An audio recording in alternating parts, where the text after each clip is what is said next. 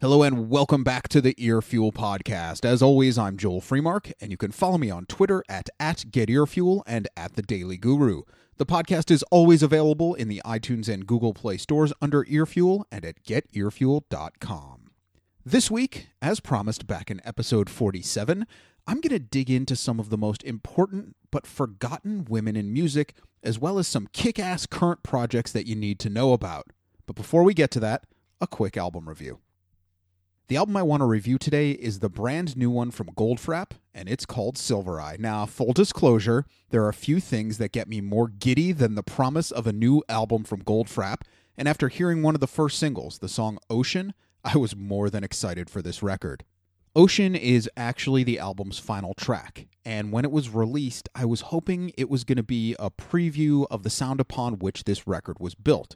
You see, there are two sides to Goldfrapp. There's the dance anthem geniuses that created tracks like Ooh La La and Strict Machine, and then there are the masters of dreamy ambient sounds that pretty much defined the truly essential Felt Mountain album.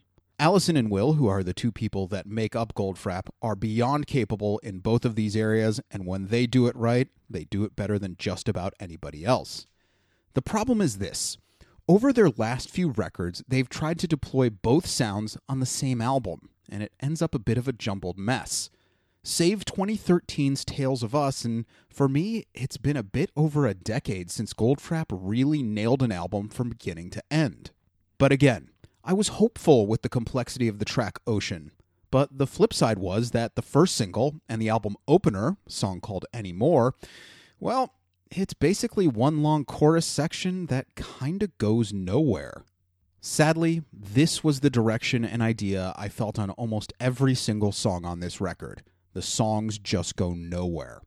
While there are a number of orchestrations that I really enjoyed, like the song Become the One and The Beast That Never Was, the vocals just aren't right, which is damn near sacrilegious when that vocalist is Allison Goldfrapp. But it's true.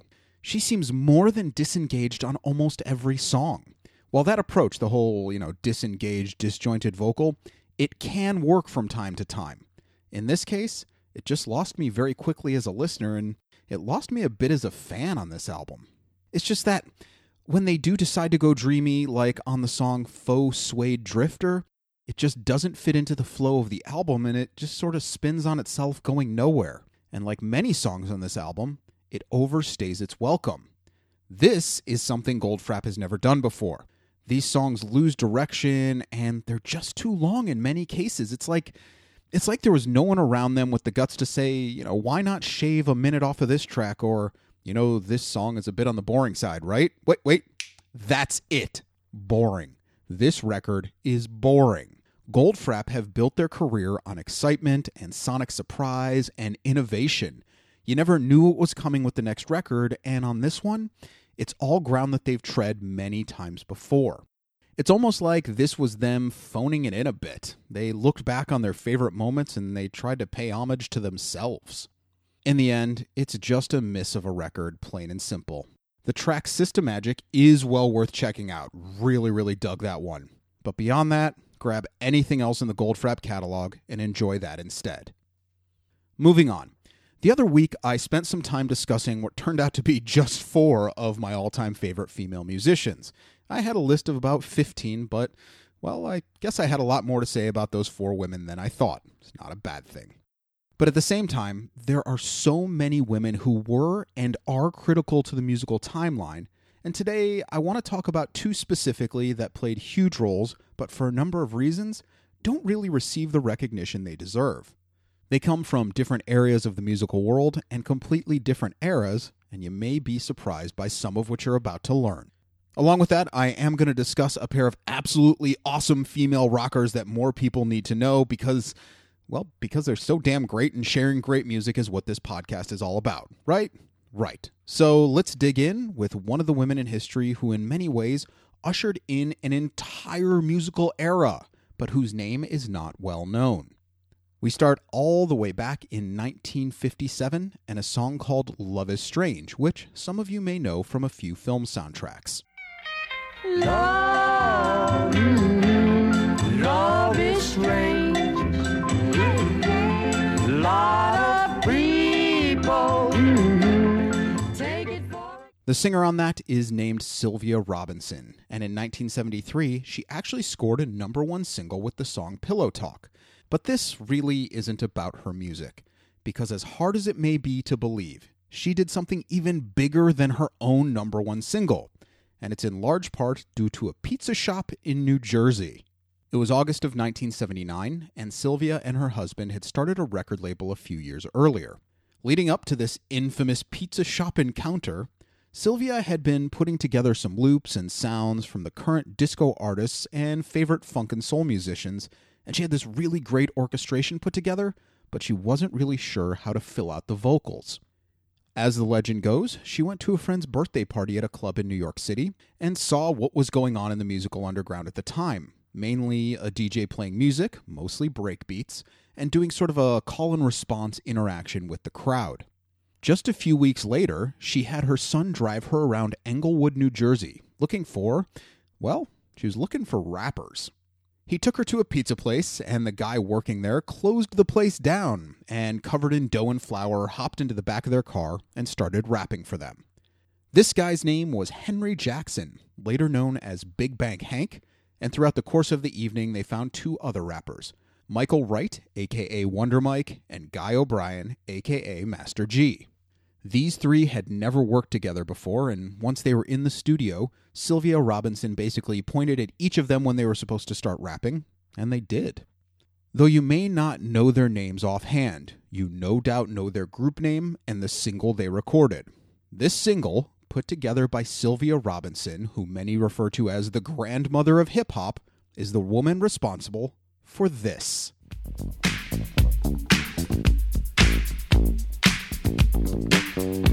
I said the hip to the hip hop, you don't stop the rockin' to the bang bang boogie. Say up jump the boogie to the rhythm of the boogie beat. Now what you hear?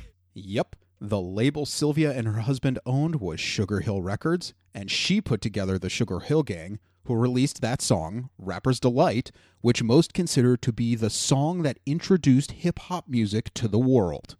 But she wasn't done putting hip-hop on the map, because Rapper's Delight actually got a decent amount of criticism from the hip-hop community at the time, as the MCs were basically put into a showcase type of setting and they weren't really representative of the scene. So a few years later, in 1982, Sylvia changed the rap world yet again, producing the first socially conscious rap track, Grandmaster Flash's classic, The Message. I tried to get away, but I couldn't get far, cause a man with a tow truck repossessed my car. Don't push me, cause I'm close to the edge. I'm trying not to lose my head. It's like a jungle sometimes, it makes me wonder how I keep from going under. Not only was the song important for exposing the problems of urban life at the time, but it's also seen by many as the track responsible for vaulting MCs to the focus of rap tracks.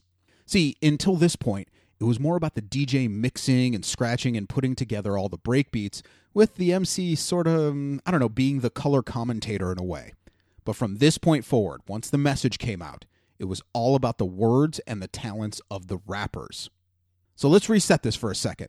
Sylvia Robinson is responsible for 2 of the most, if not the most important singles in the entire history of rap music. That sound is now a multi-billion-dollar industry across the globe and beyond dominated by men. She put together the backing tracks and then found the vocalist to make it complete. She owned the label that got it out to the masses, and almost 4 decades later, the name Sugar Hill Records is one that demands respect and reverence.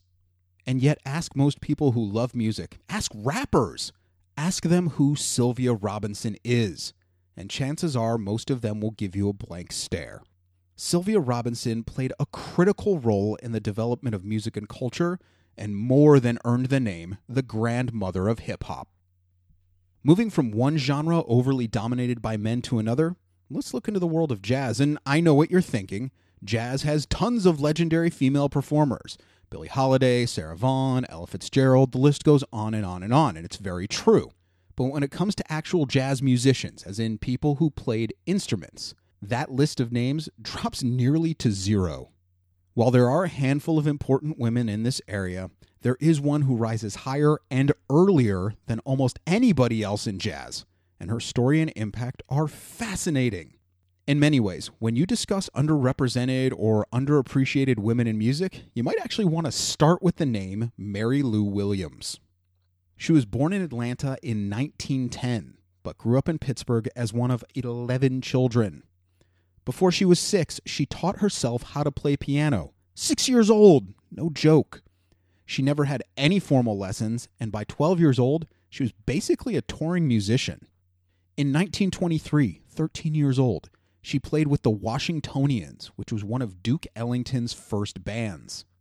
By 15, she was playing late-night sets with the best in the rising jazz sound and was heavily lauded by Louis Armstrong and other early jazz luminaries. She was the real deal. Within just a few more years, she was serving as the arranger, composer, and primary pianist for some of the biggest bands in Kansas City, including a very long stint with the group Clouds of Joy, and for those of you unaware, Kansas City was a hotbed for jazz and big band music at the time. She started doing her own recordings, and the combination of all of these avenues raised her to greater notoriety on a national level. In the late 30s and early 40s, Mary Lou did arrangements for people like Benny Goodman, Tommy Dorsey, and Earl Hines, and it was also during this era where she wrote a boogie piece called Roll 'Em that had a number of labels wanting to sign her exclusively, but in the punk rock that she wanted to be, she remained a freelancer, assuming that she could make more money that way. Throughout the 40s and 50s, she had bands that included a young Art Blakey and would mentor and collaborate with pretty much everyone, including Dizzy Gillespie and Thelonious Monk. I mean, everyone wanted to work with Mary Lou Williams, as her ear for music was unparalleled, and her knack for arranging and composition, along with her perfect pitch, made her a true genius within even the most elite and accomplished musical circles of the time. Legends even say that Williams had an apartment in Harlem that basically became a gathering place for musicians, and many point to this apartment as a key part of the evolution of both swing and jazz music. As the decades went by, regardless of the turn or the shape that jazz took, Mary Lou Williams was there. She was recording, and eventually she was actually teaching the history of jazz at Duke and UMass universities, and she even performed at the White House. She taught and mentored names like Miles Davis, Charlie Parker, Bud Powell. I mean, you name pretty much any giant name in jazz, and it's almost certain that Mary Lou Williams directly or slightly indirectly impacted their playing style and career. She also founded Mary Records, which was the first record label to be owned by a woman, and has since become the namesake of the Kennedy Center's Women in Jazz Festival. To me, Mary Lou Williams is fascinating, as she answers one of the biggest questions or puzzles in jazz history. It's the question of, how does it all link together? From early jazz into the bebop years, into the more experimental sounds, tonal jazz, modal jazz, cool jazz, fusion, all those different styles. Mary Lou Williams was always there, encouraging and innovating all the way into the 1980s. And yet again, we have a situation where a true luminary, a talent that goes beyond the word exceptional, a figure that's pointed to by damn near every big name over nearly 50 years, and few people have any idea who Mary Lou Williams was. You cannot deny her impact nor her importance to the development of jazz, and her moves as a businesswoman add even more importance to who she was. So the next time you listen to your favorite jazz record, just remember that somewhere in those arrangements, somewhere in those notes and styles and choices, somewhere in there is the hand and ear of Mary Lou Williams. Okay, let's move into more modern times, as there are tons of female musicians performing that really need to be on your radar, and I want to start with a truly kick-ass band everyone needs to know, Mexican garage rockers Les Butcherettes.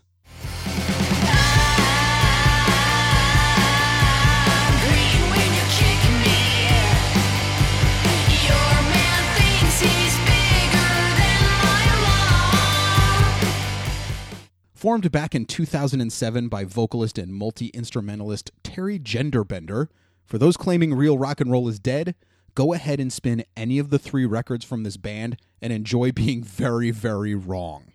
Kick-ass riffs, plenty of attitude, driving rhythms, frenzy-inducing keyboard patterns, power-packed vocals, and just the right amount of fuzz and grime. and Les Butcherettes deliver all the rock you could want on every single song. More to the point, this is a band that is very much about their message, shouting loudly against misogyny, oppression of women across the world, social injustice, and many other issues all over the political and social spectrums. I'm not crawling back into my cave, giving all that's mine inside his mouth. The other thing I really dig about Les Butcherettes is that they never make the same album twice. That is to say, they keep pushing the boundaries of their sound, and from shimmering, almost post-punk sounds, to grinding, super aggressive, almost metal tones, to orchestrations that defy simple description, this band can truly do it all. Also, they're not some super under-the-radar band. Iggy Pop has done vocals on their songs, and they've toured with bands like The Dead Weather, The Deftones, Mars Volta, Dillinger Escape Plan, and did I mention Iggy Pop? Yeah, Iggy freaking Pop is into this band, and that's a man that knows a thing or 10 about the best rock music ever made. I hear it all the time. Where are the strong, kick-ass women in music? More specifically, where are they in rock and roll? Well, look, they might not be as easy to find as the men, but they are more than present. And Les Butcherettes are one of those bands everyone needs to know. So go grab their debut record. It's called Sin, Sin, Sin, and enjoy that. Speaking of women who absolutely kick ass in the world of rock, you need to know the name Shinge Shiniwa. She's the singer and bassist for the band The Noisettes and their 2007 record, What's the Time, Mr. Wolf? Well, that's really a record you need to hear.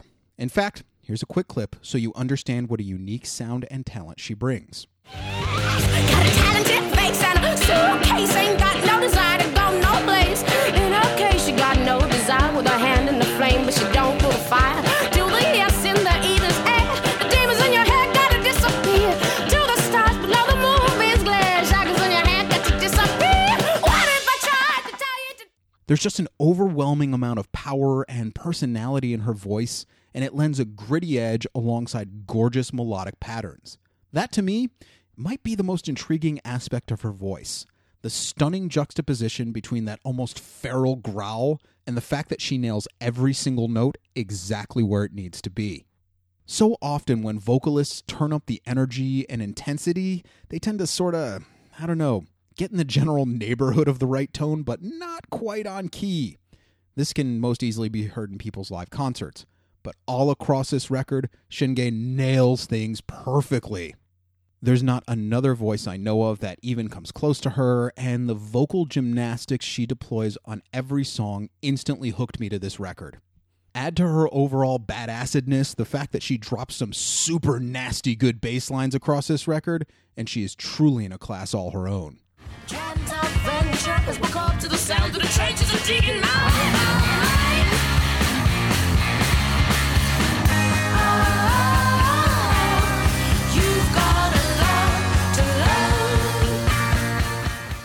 One note, though. The first Noisettes record is really their only good one.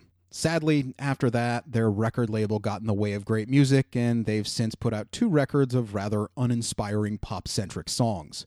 But What's the Time, Mr. Wolf is a damn good record, and absolutely worth more than a lot of spins. So look, there are so many women critical to the development of music history who sort of get lost in all of the history books.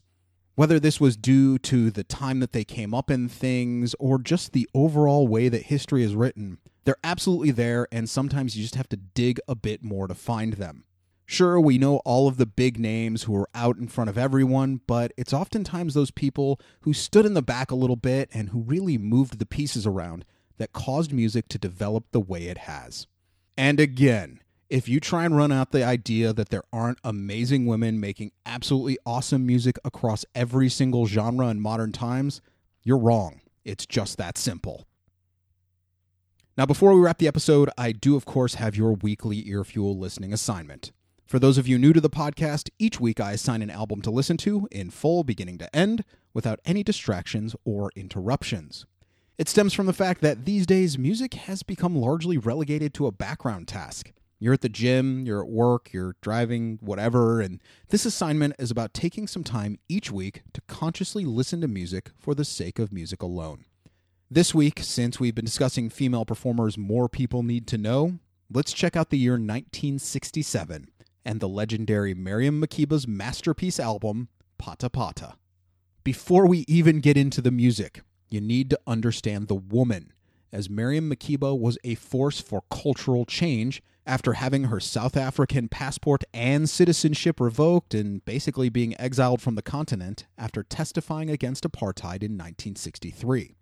She would rightfully be given the nickname of Mama Africa, and along with winning a number of Grammys, she's largely responsible for the beginning of the spread of all forms of African music to the world as a whole. Now, on to the music. And everybody starts to move as soon as Pata Pata starts to play.